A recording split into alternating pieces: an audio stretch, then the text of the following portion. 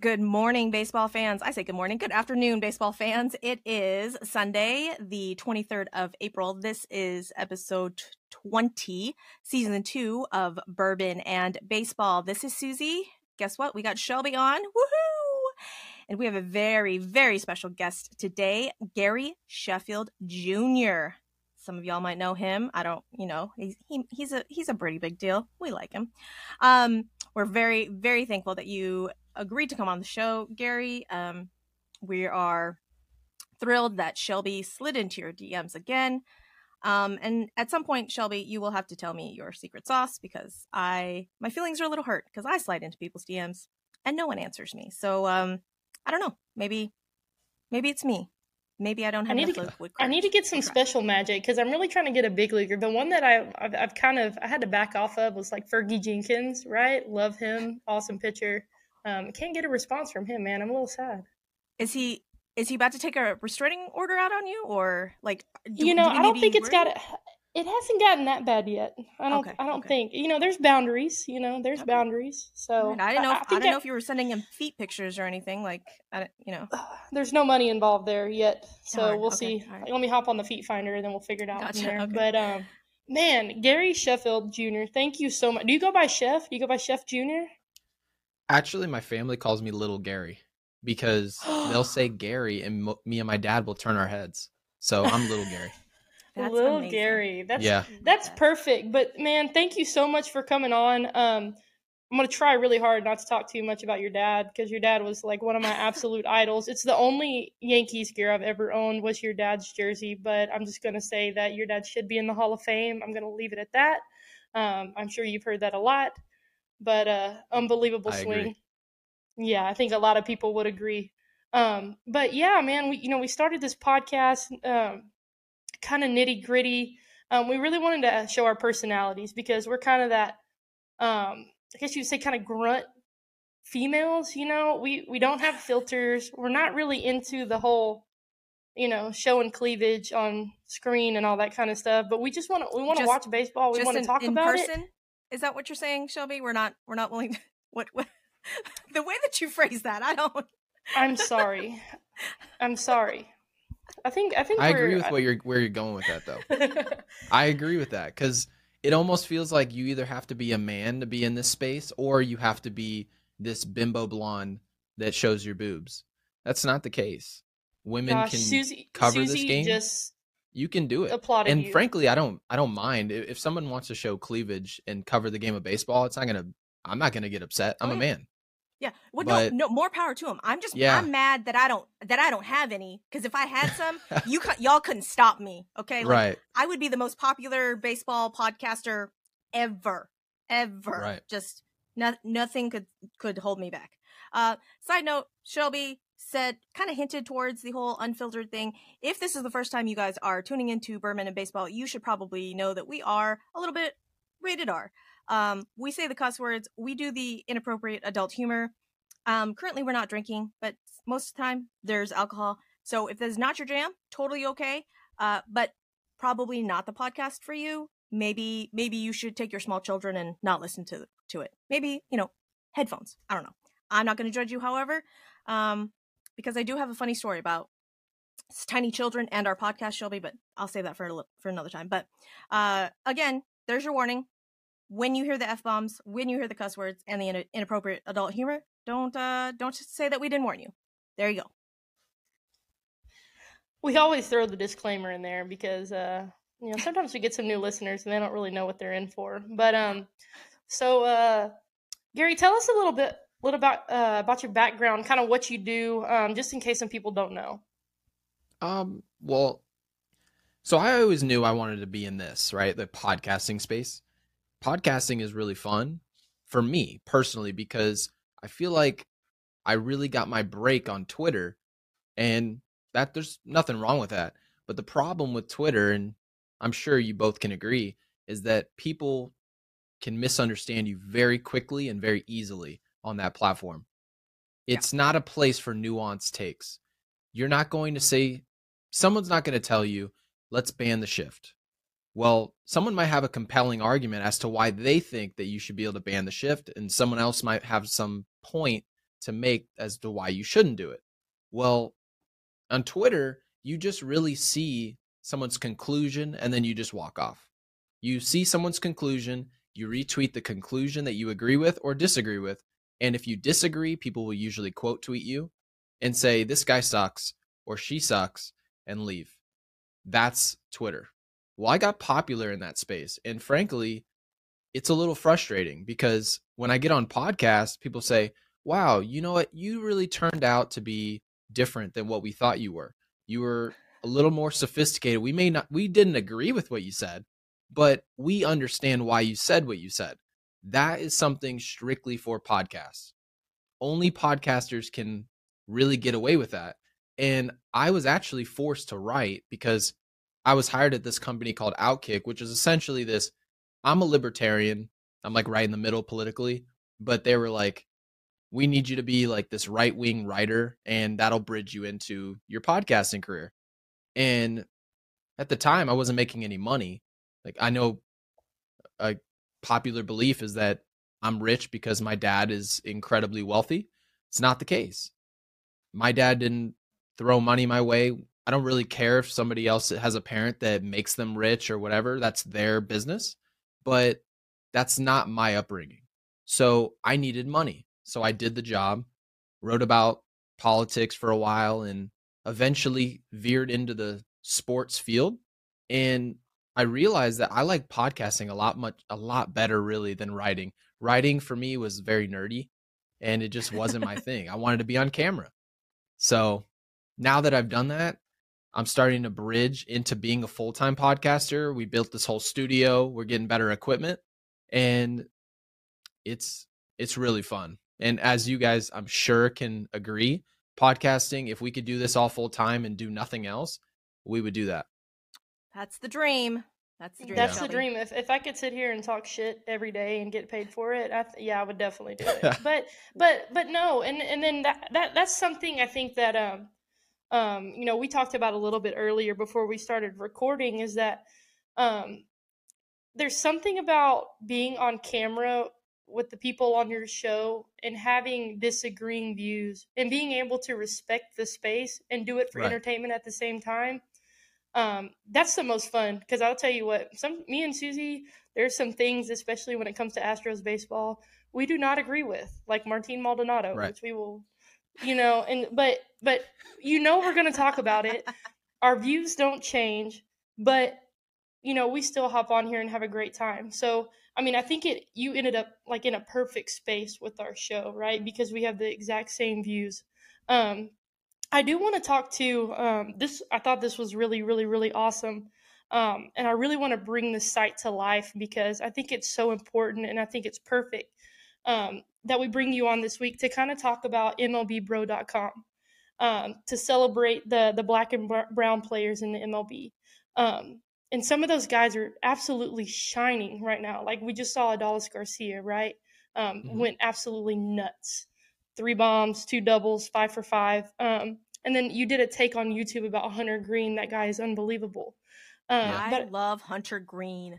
Susie does love Hunter Green. Gosh, I've been on the Hunter Green train since like last year. Okay, like before it was cool. Before people wanted to be on the Hunter Green train, like I was there. I need credit. I need credit, Shelby. She definitely was when we got on a Reds train for a little while last year when Hunter Green came up, and then like I love Joey Votto. I'm a huge Joey Votto fan. But can you kind of talk about that website and kind of how it came about and then what it means to you? Because it's got to be pretty special to be a part of something like that. Yeah, it is special. And for me, instead of, because a lot of times when you say that minorities and you try to figure out why Black people aren't playing baseball as much as they were, say, 20 years ago, rather than spending my time complaining about it, what I'd rather do is use my platform and help grow Black players that are currently there, because I figure the only way that you can effectively impact Black players in the game of baseball is simply by showing how good they are, and rather than complaining. And that's what I've done. I realize that over time, people don't respond well to complaining. It just doesn't work. the spending time protesting and trying to create rules and regulations as to why I want more black people that look like me in the game of baseball. Would I prefer that? Of course. But rather than complaining, I'll join a network like MLB Bros. Rob Parker brought me on from Fox Sports, and we talk about the good that's happening around the league. And it's people are responding to it well. That's a good thing. So That's awesome. in my mind, if someone does something like Hunter Green, who he's faced some really tough teams so far this year. He's faced Atlanta. He's faced a few teams that I'm like, Philadelphia, some tough lineups. And he pitched really well his last time out. I'm sitting there looking at him like, okay, if I cover this guy with my platform that's continuing to grow, you guys are going to cover him, I'm sure. He'll be a household name. Now, if a household name looks like Hunter Green, why do I need to sit there and lecture people about why black people need to play baseball? Someone who's black will probably decide themselves, I want to go play that. And that's ultimately what our mission is. Tell me he's as nice as he seems to be. Like, he seems to be like that kind of down to earth, kind of super awesome, chill guy. And I love that his mom had Hunter's mom on her jersey when he signed his extension. Yeah, no, he's as nice as you think he is, and maybe nicer. He's like the Larry Fitzgerald of baseball. He feels like he's 40 when you meet him. He's like a 40-year-old man, which is a good thing. Like he's very well spoken, very well spoken. He's a ton of wisdom. As young as he is, right? Right. Yeah. He's impressive, and I have a feeling that by the time he's 25, 30, 35 in the game of baseball, when he's on his way out, he'll probably be doing what Tony Clark's doing right now, trying to be the commissioner. He'll do something like that. That's amazing. I love that. Yeah. I mean, I wouldn't be upset if Hunter Green was the commissioner of MLB, but you know. Yeah. I'm sure I needed him to throw a few more seasons though before that happens. So just I would probably vote for him now. Anything's better than Rob Manfred, but anyways, this is true. There's my political view of the day. But no, I mean, like, I think that's awesome. Like, we're seeing some unbelievable guys come up right now. Jordan Walker, right? That guy is unreal. But there's so many people to celebrate. Like, I think about some of my heroes, like your dad, King Griffey Jr., Manny Ramirez, David Ortiz. Like, those are the guys that I watched on TV. I really, honestly, I don't think I can. I mean, besides obviously Jeff Bagwell and Craig Biggio, because they were in my hometown. You know, I looked up to those guys, and I really honestly didn't think about that until I started looking at MLB Bros. I was thinking about what y'all were trying to do and kind of your mission, and I'm like, you know what? Like, there needs to be more push for this, and there needs to be celebration of this, because I celebrated those guys when I was younger.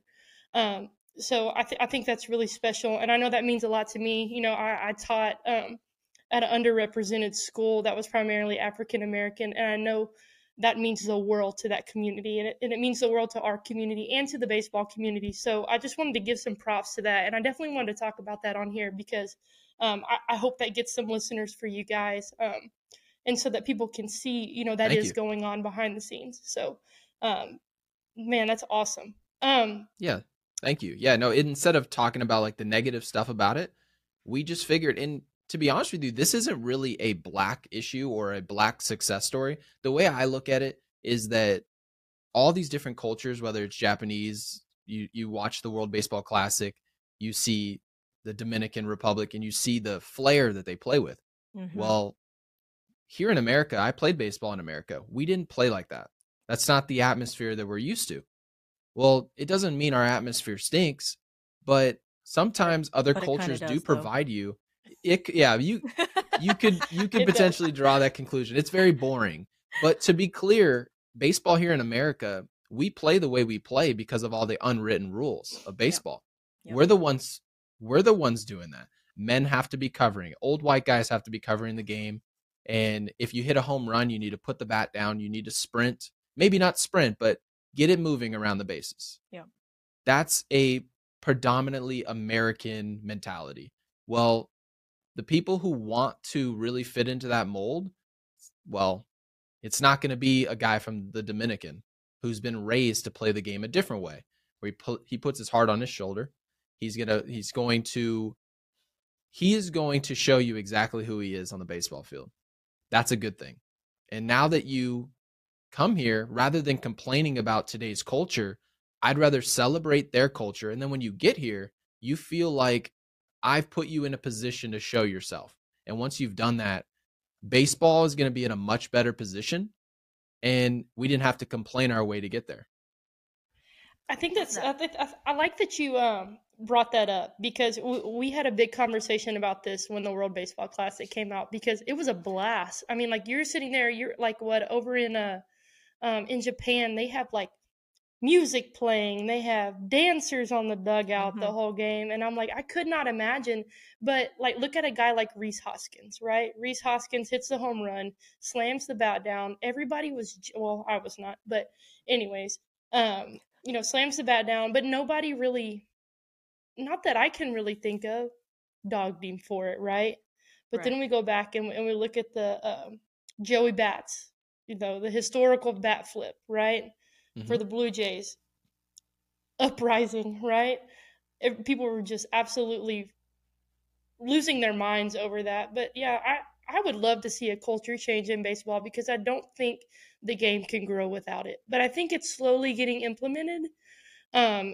Slowly it's starting to become a little more accepted. People are celebrating the bat flips and things of that nature. But I personally love it. I love seeing personalities. I love seeing guys like Ronald Acuna Jr. I think he brings so much personality to the game of baseball. That's exciting to me. That's fun to watch. Like right now, we talked about this last week, the home run celebrations right now. Everybody's on board with the freaking home run celebrations. That's what makes baseball fun. Yes. Yeah, it's true. You can do whatever you want now. Pretty much. We used to have a huge issue where if someone saw a celebration, our expectation was to see someone get hit the very next batter. That's not. And then someone would say, yeah, that's what we should have done. Okay, well then the people saying that have no desire for new people to come into the game. Right. You can't tell me that you have a desire for this game to grow if everything has to stay the same. It just doesn't work that way. Some things have to stay the same. And you have to maintain what the game of baseball is, and it has to be recognizable.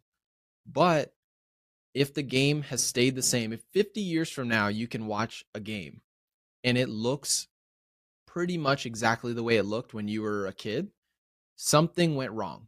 Right. I don't know who's to blame, whether it's the commissioner. And in this space where we're podcasters and we're all now, millions of people can see what we say. If you aren't saying that the game needs to change in some way as a podcaster or somebody with any type of power, I don't know what you're doing with your platform. I don't know. We can disagree all day long about how the game should change, but if there's no changes on the table, like people being able to play with flair, I don't know what it is you're here for.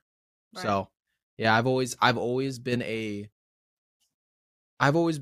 front row to see some changes in the game of baseball. Some of the changes I agreed with, like the pitch count, or disagreed with the pitch count or whatever.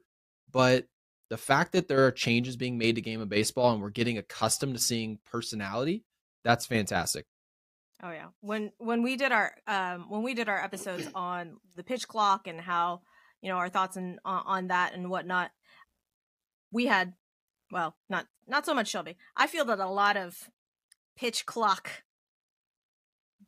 disclaimers on social media, and I was like, I'm gonna just call it like it is. Y'all are just curmudgeons. That's what's happening here. So for a little while there, I just hashtagged everything curmudgeon, and that's what it was in reference to. So Shelby, what did you think about the pitch clock? So I actually pitched in college, and so I kind of honestly can't even remember what my take was because I'm so used to it now. I'm like, whatever. Right. But my big thing was, so I was fortunate enough to, I wasn't a PO, so I did a little bit of everything, and I got to hit too. And I think what I was most nervous about is, pitchers get in a rhythm and they get in a routine. and with your one timeout and at bat, it, it really kind of kills that opportunity. I think that's a part of the game, right? That's a big mental part of the game, killing routine, killing time. Right. Pitchers get into patterns, right? That gives pitchers an opportunity. But I think I was really nervous about it taking the bat out of the batter's hand. But it's ever changing right now. People are getting used to it. It seems like we're seeing less violations in the box. I think the biggest thing for pitchers was we actually talked about injuries, right? We've seen some guys that get called like right in the middle of their windup. Gosh, that's terrifying. Yeah, that's foolish. Yeah, I don't care for that. That makes me nervous. But I feel like I've kind of adapted as a fan. I don't necessarily hate it as much as I did. I think what I hated most about it was a forced change. It was a forced change, trying to change the culture, trying to change the pace. That's what I didn't like. I feel like the game should just kind of evolve itself. Okay. That's where we argued. Because I was like, shut up, Shelby. It's here. We love it. Yeah, I mean, I played baseball as well. I was just a hitter. I was a center fielder, leadoff hitter, the speed guy. And yeah, pitchers do get into a rhythm. And I remember any type of pitcher really was doing well, maybe an assistant coach would come up to me and say, slow the game down, do something, step out the box. He's in too good of a rhythm. You need to slow this game down. You need to do something. And it was basically the equivalent to being a boxer and grabbing someone. You're not really abiding by the rules, but that's where baseball, I don't know if I can call it beauty, but that's part of the game, is that you can dirty up the game a little bit. Yeah. Well, baseball's changed that. They're trying to polish the game, and I feel like it was a good change that I didn't like, I guess I can say. Mm-hmm. I agree with the change, but I didn't like it. And I'll explain it this way. I enjoyed being at the field for 5 hours. I did. But I also completely understand why someone like my fiance, who I took to her first game last June at Yankee Stadium, she looked at me dead in my face. I asked her, how'd you like the game? She said it fucking sucked. That's what she said. It sucked. That's and awesome. I can't argue against you, because you have to keep in mind, as a baseball fan, the three of us here love the game of baseball. We can spend all day at a spring training game. We can go get a frozen drink, maybe a little frozen vodka drink, enjoy ourselves, sit out on the lawn, and be there for the foreseeable future, and then go out to dinner and go home. We are happy. It is that simple. Maybe we'll just even eat at the stadium and go home and be elated. But you have to be aware, new people in the game of baseball, there's nothing new in the world today that interests me that takes 5 hours. There's nothing. If there's anything new for all of us here, it is some show on Netflix or Amazon Prime.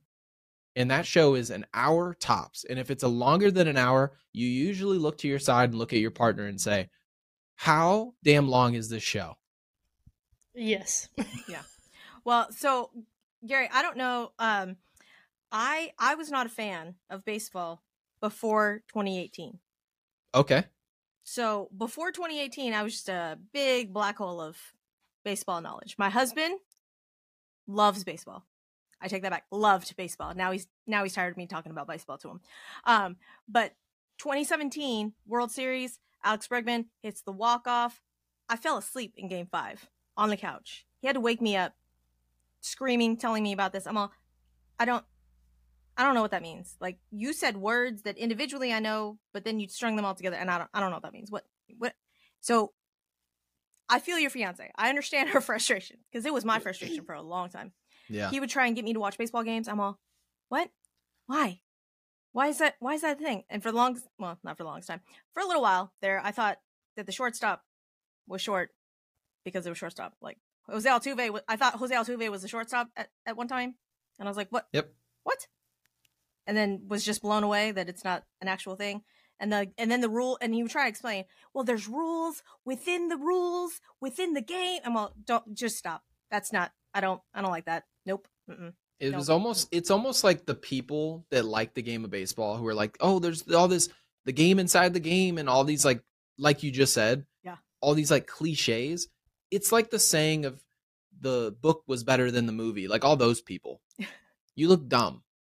It doesn't make you seem sophisticated saying baseball is this like this thinking man's game and all that stuff. Like you're not going to get someone new to watch the game of baseball with that garbage slogan.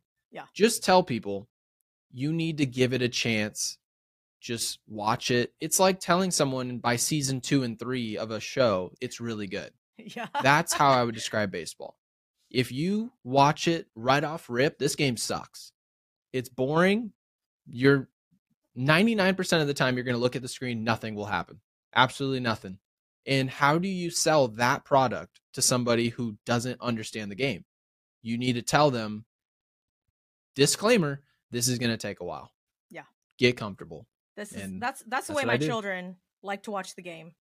I have 7-year-old identical girl twins, and one of them loves baseball. The other one kind of dislikes baseball, and will immediately the next morning say, "Mom, will you show me the highlights? I just want to watch the highlights."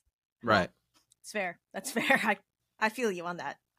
But I mean, some of these games, you try and get some of these ADHD kids to do anything, and you mean to tell me that they got to sit down and watch a 3.5-hour baseball game where 90% of the time nothing happens? That's not happening. It's not happening. And my poor kids are like, "What? Why? What?" And I'm like, "Shh, let mommy enjoy the game." It's one of those things. And so, Savannah Bananas, Banana Ball, it's a whole different game. But right. You want to talk about bringing fun back into the game? They're doing it right. Yeah, and the game that I brought her to, we got no hit. Oh no! Yeah. Even worse. Wait, I took her to the Statue of Liberty. I thought she was going to jump in the water. Was Javi on the mound? Who was it the Astros? He was. Was on it the Christian Javier game? Yeah. Yes, he was. Yeah, Javier was on the mound. Oh. We didn't hit shit the whole day. And I brought her. I looked at her. I said, "Can we please? We'll go get Joe's Pizza downtown." She loved it. We loved it. We went and saw the Statue of Liberty. And I looked at her and said, "Can we maybe go to another game?" And absolutely not. She goes, "I mean, if we have to." I'm like, all right. Well, I ended up taking her to the game. I don't know how I got her there. And I guess that's why she's getting married to me. And so we go to the game and they hit a home run. I can't remember who hit the home run, the Yankees. So we were getting to our seat. We did not see the home run. We were like on the concourse. We finally reached our seat. They didn't get not one single hit the rest of the game. So we watched 9 innings of baseball of the Yankees just wetting the sheets, doing nothing, losing. And the best thing they did all day in that no-hitter was Joey Gallo flying out to the track in right field. And then the next day they hit a home run in the 3rd inning. And from then on, when we got to our seat, they had 0 hits and 1 on an error. This is no disrespect. This is no disrespect to your fiance, but is she just bad luck for the Yankees, maybe? You should take her to more games. I'm just, I don't need to. We haven't won a World Series since I was a middle schooler. I'm almost 30.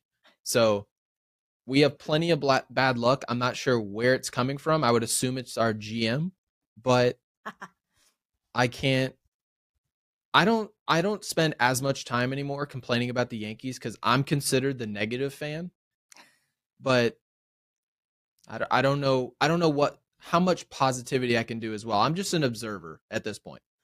I will bring some actually Yankees positivity on this podcast, which we are not Yankees fans, obviously, right? I mean, no, not Yankees fans. I'm trying to, but one of my favorite things I always do on our podcast, like what my favorite things in baseball for the week, Harrison Bader, Aaron Judge, and Anthony Volpe they went to a basketball game, didn't they? Or was it a hockey game? It was something. I don't know. Oh my gosh. So they put them all on the screen. Bader's got some swag, Judge's, big waving, and then Volpe just kind of like, just like little small wave, just awkward wave. And I was like, I think I like Anthony Volpe. I said this a Oh, couple so you weeks like ago. that low keyness of Anthony Volpe? No, I think I like it because he still looks like A small fish, 12-year-old big playing pond, baseball. right? He's like a little fish in a big ocean because he's just like low key, just swimming, doing his thing, but he's still looking at these guys. He's just like in awe, right? Right. And then Right. like seeing the picture of him like in Derek Jeter, I was like, he's living his dream, and I think that's why I'm kind of a little bit emotionally attached to Anthony Volpe. Yeah, I love how you're like, he looks young, he's all this, he's all that. Jeter had that same thing. I'm sure Volpe will be dating some supermodel in about 6 years. And that Hey, so Derek Jeter, I had this conversation the other day. I don't remember who it was with, but I was like, look, I probably gave this kid horrible advice. I'm pretty sure it was one of my students. I was like, you got to live the life like Derek Jeter. You can date all the hot women, but never get married. He didn't get married. He didn't get married until after he retired, I don't think. Like that's correct. He lived the superstar life. Well, I mean, what? So don't ever come to me yeah. with relationship advice. Yeah. Well, no, I mean, but it's good advice though. It's good advice because if had Derek Jeter in that time, the biggest star in baseball, gotten married, how many women would he have cheated on his wife with? Right? Like, I'm just gonna go ahead and assume that he would cheat. Like, he probably wouldn't. I don't know. So basically, But- he was being respectful. Was he being respectful? Yes. He was being realistic. Exactly. He was being realistic. Because literally, like, how many women, all the away games, how many women just going to show up at his hotel room? I guarantee you, there are stories. They're literally probably lining up at the door. Multitudes. So he knew what would happen. He's being smart about it, Shelby. Do you want to talk about the other New York team? Because I feel like Gary's probably got a take on Mad Max. So, did you see the uprising of Mad Max? Yeah. So You're talking about the pine tar thing, right? I am. Sticky Yeah. stuff, But I think he came in his post game interview. He was like, "I swear on my child," and I was like, "Oh, okay." With it, and I think everything. He said that on the mound too, though. And then, but He said that on the mound too. So what's kind of I want to know kind of your take on that. Like, gets tossed, obviously, freaks out, doing Mad Max things. Well, this is what I'll say. If I'm in a situation, because I can only speak from what I would do. If I was in a situation where I had just used pine tar as a pitcher, obviously I'm doing it for a competitive advantage. And at the very least, I think that enough people around me, enough pitchers around me are using this technology or this little system that I've got that I think I can get away with it. It'll help me be more effective in the game, whatever. Once I got caught, I think the first thing I would say, especially if I knew I was lying, was that I swear. That's the first thing that any liar will tell you, is how much they swear and what they'll swear on. If someone's telling you the truth, and like if someone says you're lying and you're telling the truth, you'll just say, I'm not. That's the way someone who looks like they're telling you the truth, they'll just very precisely tell you no or yes. I think very easily. I think where I'm having a tough time with it, because I don't really know what to think with Max Scherzer, but we just saw earlier in the week, what is it, Domingo Germán, the pitcher for the Yankees? Mm-hmm. Like, we just saw the umpires just kind of blow it off, right? Like, hey, go wash your hands. Mm-hmm. And so I think that's where I'm having a tough time with it. Like, it's an ump show right now to me, because you can't make a rule and not enforce it. There can't be a gray area when it comes to sticky stuff, because we've seen guys like I should not speak his name, but Trevor Bauer. He comes out on his YouTube channel. He does this thing where he's like, "Hey, is this sweat and rosin, or is it pine tar or whatever?" Oh, where he was sticking to his hand. Yeah, and it was sweat and rosin. I remember that video. Yeah, but it's like, they have to come out and say a sticky substance is a sticky substance. It doesn't matter Mhm. what it is. If you have something sticky on your hand, it's a no-brainer. You're out of the game. So I don't like the gray area. We've seen it in this last week. So Well, I was having a really hard time with the Scherzer thing, to be honest. my whole thing was with that was Domingo Herman's spin rates were through the roof in that game. Through the roof. And the game before, he got blown up. I mean, couldn't get out of the second, I want to say, first. Couldn't get out of one of the super early innings. Got blown up. And then you mean to tell me from one start to the next, like you're going to get that much better? Like, he had been rolling. I think he struck out 7 or 8 in a row or something like that. And then after he'd washed his hands and whatnot, spin rates were down. I wouldn't say significantly, but enough to make a difference. But that's just it with Max. The spin rates weren't up. Right. So I don't understand what I don't know, What's ticked the rule? them off, like flagged them or whatever. Like if that's what was like the main the line to kind of figure that out. And then after he washed his hand, like spin rate didn't change. So but the ump's saying that their hands were so sticky for a couple innings afterwards. I'm just like, what? So No. it's No, just see, it's a whole thing. Susie, Shelby, let me tell you something right now. Domingo Herman is not a good pitcher in Major League Baseball. Yeah. I feel like that should go without saying, but for people who don't watch the Yankees every day like I do, I could tell you right now, Clark Schmidt pitched really well today. Domingo Herman pitched well last time he was out there. Those are two pitchers who are not good pitchers, okay? We're talking about consistently effective. I don't Right. mean they're a terrible baseball player, nothing crazy like that, but being consistently good, okay? They're not those things. So, in my opinion, in order to get a clear and concise application of this rule, no pine tar, some pine tar, you wash your hands, you're ejected, and it's all up to interpretation of the umps. And like you said, Shelby, umpire show. Yeah. In my opinion, Susie, you mentioned spin rate. Spin rates spiked for one player, another player, they were very similar. In my opinion, in order to get this rule to be sensible, is to have somebody say, okay, this guy, instead of choosing to check someone for pine tar every inning and making it look like a sideshow that we have to laugh about, because frankly, I thought it was funny for like 10 days and then I was done with it. Have somebody look at spin rate the entire game. If it becomes a problem, someone's fastball is 2,500 RPMs, and then the next inning, their fastball is 3,500 or some otherworldly number that does not match who they are, then you throw up the flag. What's the issue? Let's go check him. If someone is putting up numbers that they normally would never put up, now we have an issue.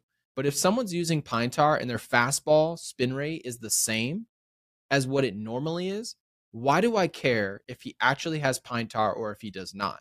It shouldn't matter. So in my mind, if someone's not getting an advantage spin rate wise, they're really just getting an advantage in terms of control. That's not a problem. That's not the reason we banned the pine tar. That's not why we got rid of the pine tar. We got rid of it so that guys can't throw wizardry sliders.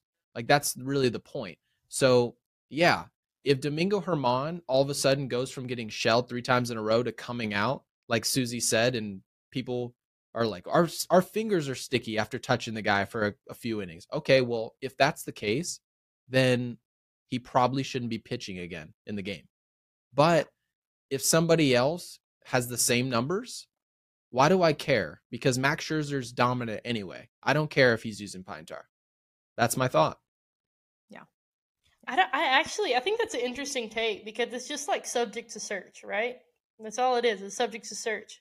And with all the data and analytics and stuff like that, why can't there be somebody who sits in the office in New York or at the stadium that's like, hey, we got to check this guy out. There's some fishy numbers. But then now that's more of a hold accountable, right? Because these guys are professionals. They know what they should and should not be doing. So I I don't disagree with that. I think that's a really good way to kind of take the gray area away.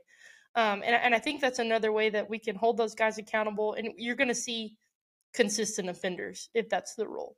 You're gonna see who's constantly, trying to bend the rules or trying to push the limits there. So I haven't heard that one yet. I like that. I need to know what kind of umpire training goes into sussing stuff out like this, though, because that was another thing that had come out, that there was umpire training, and Right. it was deemed too sticky to just be rosin and sweat. So are you telling me that, like, in the off season, these umpires are going to some sort of like sticky school to where they're gonna mix, I don't know, like sunscreen and rosin or spider tack and and now you're going to sit there and tell me that they're going through all this and be like, okay, now you're going to have to tell me how sticky this is and what substances these are. Like, come on now. Like, that's It's not, like they're training them like police dogs. yeah, like that's not it. I'm thinking about, in my mind, like as you're talking about that, Susie, I'm thinking about Napoleon Dynamite. You know, when he like drinks the milk, he was like, this one has a hint of copper in it. And that's what I'm thinking about as they're going through it. Yeah. I don't know why I started thinking about that. Well, That movie's old school at this point. That's God, old school, classic. yes. So good though. But I mean, like, you would think that at some point that there'd be like, okay, here's this thing that we can swab on your hands, and if it turns blue, there's something else besides spider tack and sweat. You know, like, I don't know. I'm pretty sure the science is out there. I don't know if the money is out there for it, but ultimately, I think this issue goes back to the MLB and how much they want to control / not control. Because honestly and really, if they wanted to get rid of the whole spider tax sticky substance thing, they could. Like NPB, the Japanese league, literally has a ball that has a grip that is universal.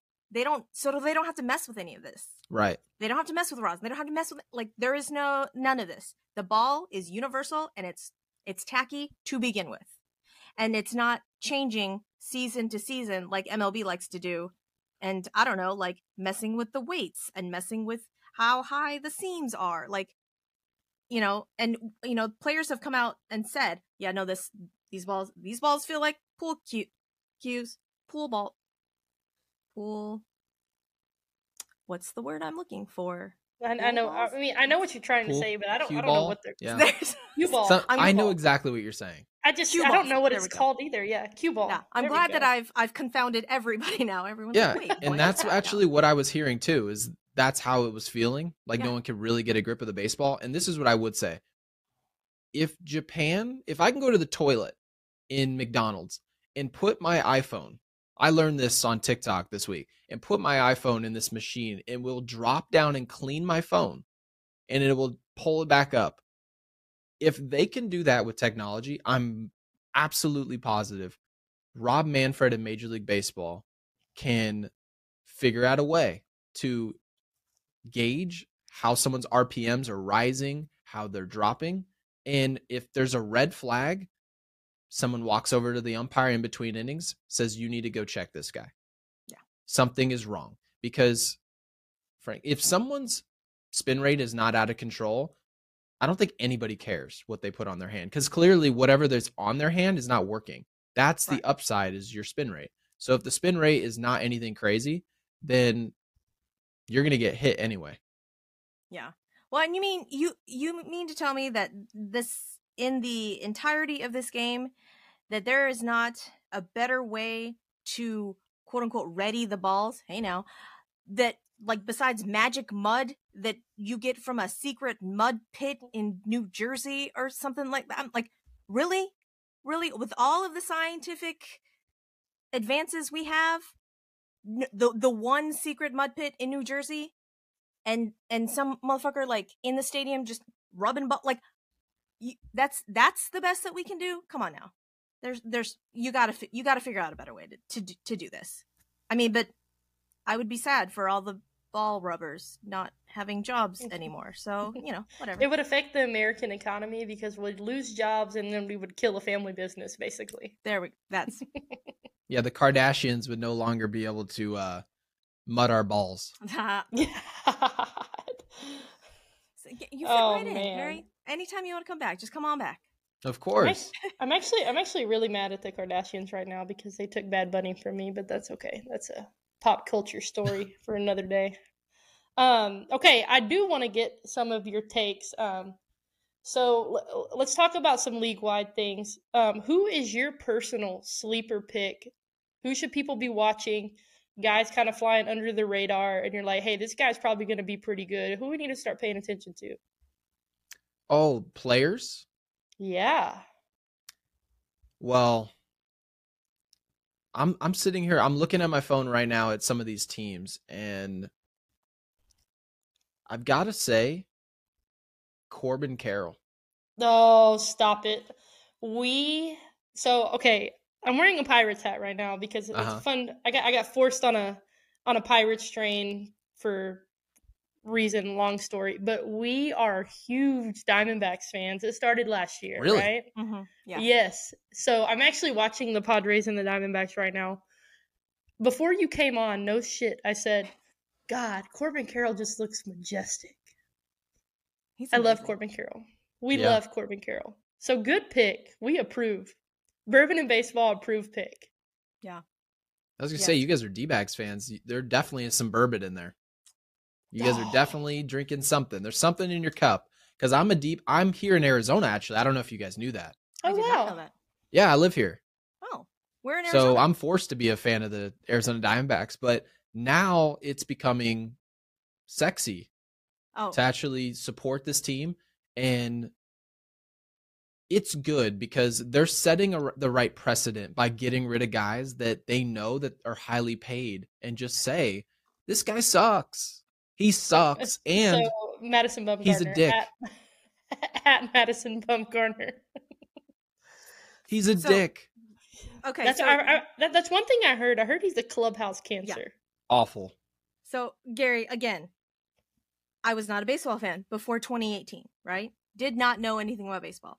Started watching baseball, and I only know this Madison Bumgarner. I only know 5+ ERA Madison Bumgarner. I went back and started watching old World Series, and I started watching the Giants World Series, and I was like, I'm sorry, what now? What, Madison Bumgarner was a Giant? He was good? What do you mean he was good? His stats flashed on the screen. I'm all, this is not the Madison Bumgarner. This is not the Madison Bumgarner I know. Like, Madison Bumgarner has like a 5 ERA. Are you kidding me? And I was like, oh my gosh. And I was doing it for a React video, but it was like an honest reaction. And everyone that sees this is like, Susie, you are the stupidest person on earth. I'm all, look, if you didn't know that, like if you didn't watch baseball in that era, you wouldn't know. Like you wouldn't know that Madison Bumgarner was the most amazing postseason pitcher pretty much ever. And I was like, look, am I wrong though? Am I wrong? Like you see this Madison Bumgarner, and you mean to tell me that that's the same person? You know, like he's only 32, but I'm pretty sure that arm is like 73. Yeah, no, that's correct. You know how I would describe Madison Bumgarner? He is, if you're coming up, let's just say you're our age, okay? I assume since you know you guys that you think I'm your age. I love that. Yay. You have to be. You know I'm 40, but I'll take it. You're pretty much my age. Cuz I'm 30. So, this is what I'll say. Madison Bumgarner, for someone that's our age, it's like someone our age listening to Madonna. Madonna today looks like a 65-year-old lizard, extraterrestrial that we found on the side of Mars. And she sucks at making music. Okay? She sucks. She's horrible at everything. Poor entertainer. She can't sell tickets. And she looks terrible. Okay? She's hit the trifecta. Now, someone who's my mother's age listens to Madonna and says, boy, she sucks. But when she was doing Like a Virgin and all these other classics that we listen to at our water parks today, she was amazing. Yes. She was excellent. She was the best entertainer. She was the hottest ticket. Madison Bumgarner was Madonna until he really became Madonna of today, which is a shell of himself. He is just a nothing. He wouldn't be in the industry had it not been for what was. And I wish I could say that I felt sorry for him, but because I normally feel sorry for any major leaguer, I want all of them, frankly, to make as much money as possible. This is a business and it affects their family. But once he's been taken care of, he has enough money for not only himself for the rest of his life, but anyone he cares about. Yeah. But he is just a dick. Yeah. He's not nice. There's no way that he's going and telling the young pitchers, hey, let me come help you. All right, like let me give you a little advice. There is none of that. Which is literally probably what he was getting paid for to do, right? A majority of his paycheck. Yeah. This is not the most experienced team, right? Like Alec Thomas, Jake McCarthy, Corbin Carroll. They brought in Evan Longoria, things like that. He was there for the staff, and he literally just, if he could have just given some words of wisdom, he probably wouldn't have been DFA'd. Yeah, which to be clear is the Diamondbacks' fault. You should have you have to vet people before you give them a job. This is an interview. And I know it seems difficult to understand for a lot of people, but we're in podcasting, other people do other jobs. These people are hired the same way. They try to tell you what they're worth. They want to make more money. They bring you in for an interview. They make an offer. They accept an offer. The Arizona Diamondbacks should have came to Madison Bumgarner and said, we're giving you $20 million a year, essentially for 4 or 5 seasons. Are you willing to coach these young guys? Because if not, we're getting the fuck rid of you. Right. If the answer is no, then we'll find somebody else to do it. We'll go get Wade Miley to go do this job. But they didn't do that. They just got caught up in the name and what he's done. And that's a mistake. But the good news is they just said, fuck him, get rid of him. And we'll let these young guys just step in. They're pitching well. Yeah. Yeah, I know. One of our faves, Dre Jameson, was on the bump today. He's not doing great, but love that guy. Well, and we have fond thoughts about the D-backs anyways, because, Brent Strom, our beloved pitching coach, went over there. And, for a time, we're like, maybe Brent Strom can fix him. If Brent Strom can't fix you, you done. Like, yeah. Poor Dallas Keuchel. I just thought that maybe Dallas Keuchel had a chance when, D-back signed up for like a week or whatever. Nope. I just golfed with Dallas Keuchel. Did you? Yeah. What? Amazing guy. Yeah. Lives right up the road. Great guy. Gosh, yeah. I remember sitting in Keuchel's corner. I think I did at one point. And in Keuchel's corner, they used to give you like a t-shirt and a beard. And you would sit in Minute Maid and you had your fake beard. That was some special times. That's when tickets were like $12 to sit in the lower. Yeah. Gosh. And the lower bowl. Yeah. But no, and then the D-backs too. I mean, like, people are starting to rally around them. I'm watching I think it was the Dodgers game last week. KD's freaking sitting right next to the dugout. Like, what is this? Mm-hmm. But yeah, totally love the Serps. I do want you to hit on, before we kind of start wrapping this up, I do want you to hit on the Yankees in the AL East, because right now, it's exactly what we expected, right? Jays 13-9, Yankees 13-9. We knew it was going to be a hustle this year. So kind of what are your early takes on the race? Well, I know, like, off rip, if you look at the standings, you're going to see the Rays at 19-3. I know half the baseball fans just have their underwear in a bunch because they'll say, well, they didn't play anybody. I'm like, well, your fucking team didn't play anyone either. And your team is 10-11. So it's like, it's hard to win baseball games. Yep. It is hard. It doesn't matter who you face, because if it wasn't, we would all just pull all our money out of our bank accounts and put all of our money on good teams to beat bad teams every day. But it doesn't work. And that's the reason Vegas is an empire, because that's how hard it is in sports to figure out how many good teams are going to beat bad teams. It's actually difficult to win those games. So yeah, I look at the Rays and say, they are formidable. I don't care who they've played. It matters that they have played 22 games and won 19 of those. That's impressive. Yeah. But I've been telling people since before the season started, the most dangerous team, it's not the Blue Jays. The Red Sox obviously suck, but the Orioles.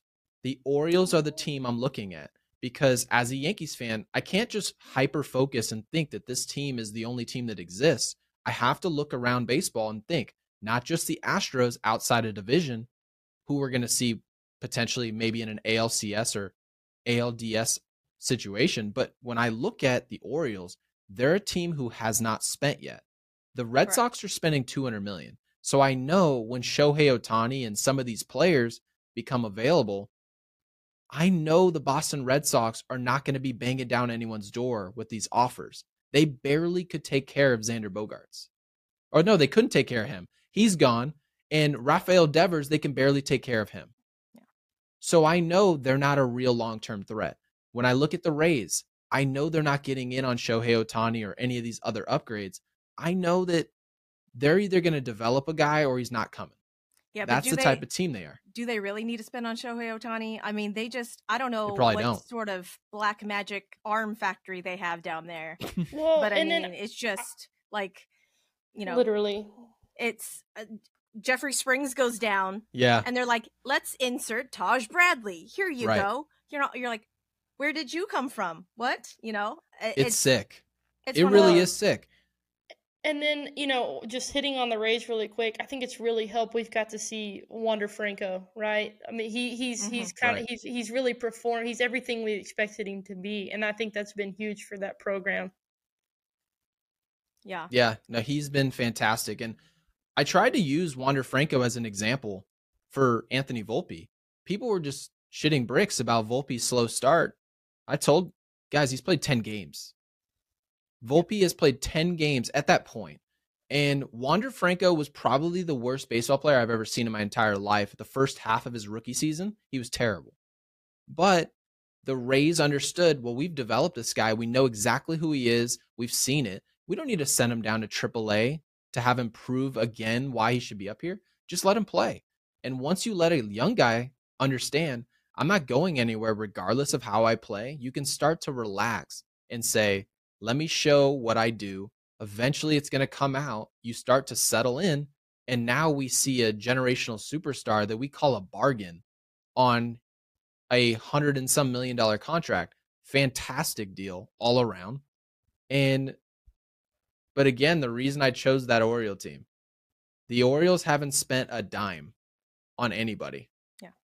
And they're a team I know is aggressive because they were in on Carlos Correa. Players like that, they've been in that, we'll take on that $300 million player. Well, the Orioles are 14-7 ahead of New York right now. What happens next year, or what happens at the deadline if the Baltimore Orioles decide, let's go get Shohei, and then this offseason, we'll lock him up long term? Okay, well, the Baltimore Orioles are already a problem, and that's only bringing on maybe even one player. They're going to bring on multiple players. They're telling us how aggressive they're trying to be, and they believed in Rauschman and all these guys and Rodriguez on the bump. They've got plenty of guys over there in terms of young players, and they're aggressive financially. So a team I'm looking at long term, Tampa can probably still beat the Yankees in a playoff series. It wouldn't shock me. Boston's not really a threat. Toronto, I can't really see them as a threat either. But yeah, I'm a little worried about Baltimore, and I've always been worried about Tampa. I'm really glad you brought up the O's because, yeah, Gunnar Henderson, Grayson Rodriguez, Adley Rutschman, like that's the future of that organization. And I think we kind of sleep on them. But look at the sleeper teams this year. You see what I'm wearing, right? The Pittsburgh Pirates. Oh, yeah. We had an awesome guy on last week, Michael, the Fort McHenry. He broadcast for the Pirates, and we got to kind of talk about them. So I got thrown into the Pirates early in the season. We had basically like a draft. We had to spin a wheel, and then whoever, we had to follow them for the year. Well, I got thrown with the Pirates. And, I say thrown because I don't think anybody expected the Pirates to be doing what they're doing. And they've won like 6 in a row. The Diamondbacks, we had, I remember having Dallas Braden on, and I'm talking about, pumped about the Diamondbacks. He was like, you can't be pumped about the Diamondbacks. They're going to do the same stuff they always do. Look at what the Diamondbacks are doing. Yeah. But I think we really forget about the Baltimore Orioles. So I'm really glad you brought that up. I do want to talk to, I guess Susie's internet cut out again. I'm sure she'll shoot me a text here. You know, we don't love the New York Yankees. I do love Anthony Volpe, so I'm just going to speak that into existence right now. But we have this magic, right, that we were talking about on this podcast. So last year, the team that I picked to watch that was going to be a threat early in the year was the Seattle Mariners. Look at what the Mariners did last year. Diamondbacks, we get on the D-backs train early. Look at what the D-backs do. We get on the Pirates train. Look at what the Pirates are doing. So I don't know if the magic's going to happen for your Yankees or not, but It won't. you know. It won't. No, I don't. You could be 4 for 4 with your predictions. I'm here to tell you right now. It's not happening. But the thing is about the Yankees is like, they're going to be a good team. They're still going to be good. It's hard to be good, but we're just a good team. The Yankees still are good. They'll get somewhat healthy by October. They'll get into the ALDS. They may or may not win that series. They'll have absolutely no chance whatsoever in the ALCS, just like always. And that's our ceiling. Well, that's not good enough. Maybe that's good enough if the Baltimore Orioles made it into an ALDS situation and exit. That's okay because their expectations are on a different level than the Yankees. They're spending different. They're taking their time trying to develop players. And if that's your mentality, you have to change where your sights are. But the Yankees are a team that's spending $265 million. Making it to the ALDS shouldn't tickle my fancy. That's not successful. Successful is doing what the Houston Astros have done the last couple of years, which was win. So regardless of if you want to talk about buzzers and wires on someone's butt cheeks, arms, elbows, and they knew what pitches were coming and all this, well, evidently the Yankees need to be doing something to get an edge to get to that position.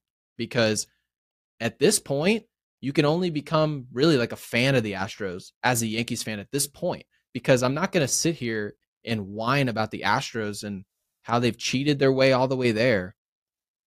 I'm like, you guys really think Astros players are cheaters and none of our players are doing anything at all to take an advantage? It would be a little silly.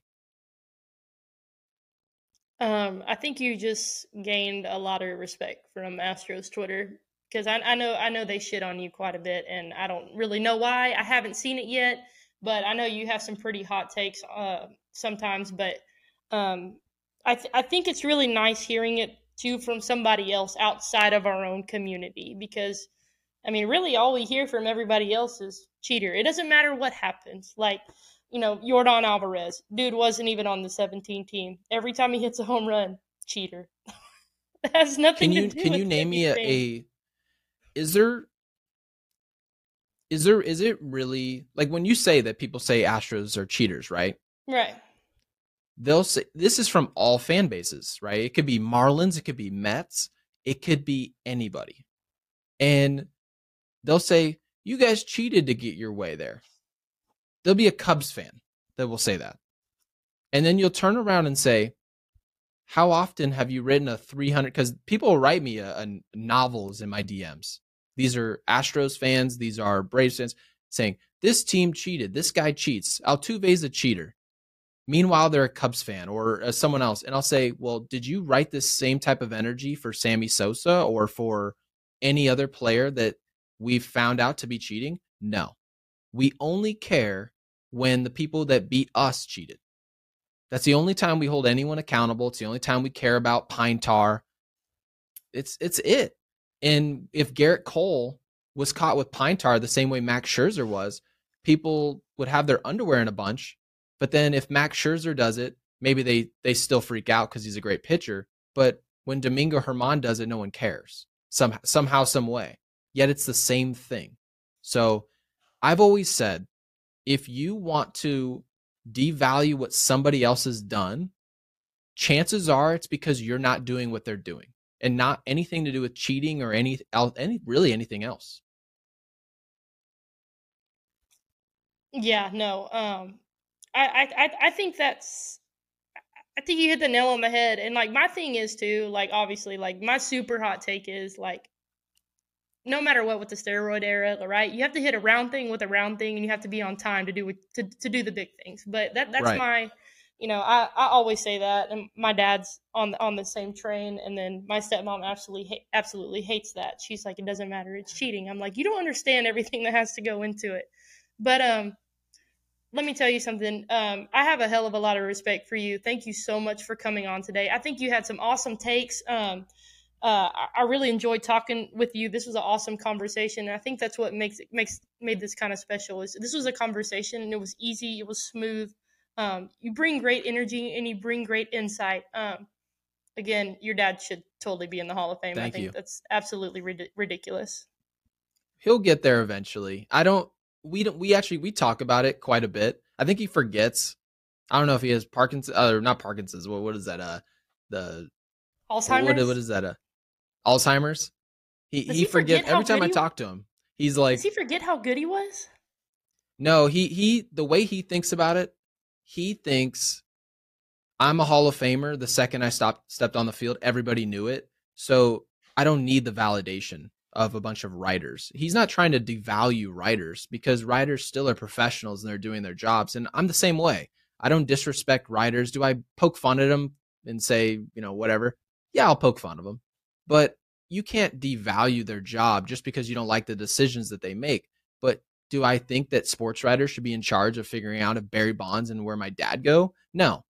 Barry Bonds and my dad are multi-millionaire celebrity athletes. What in the world do baseball writers have anything to do with that? They really shouldn't. Even me, who's a podcaster, you two are podcasters, we should have nothing to do with where Barry Bonds goes.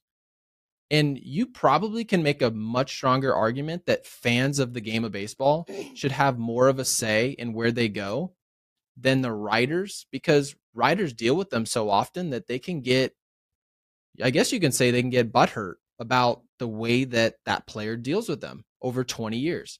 And me and my dad have noticed that over the course of the years, it's almost exclusive. The players that are not voted for by a certain writer, it's almost exclusively that guy didn't like me for the last 15 years type of deal.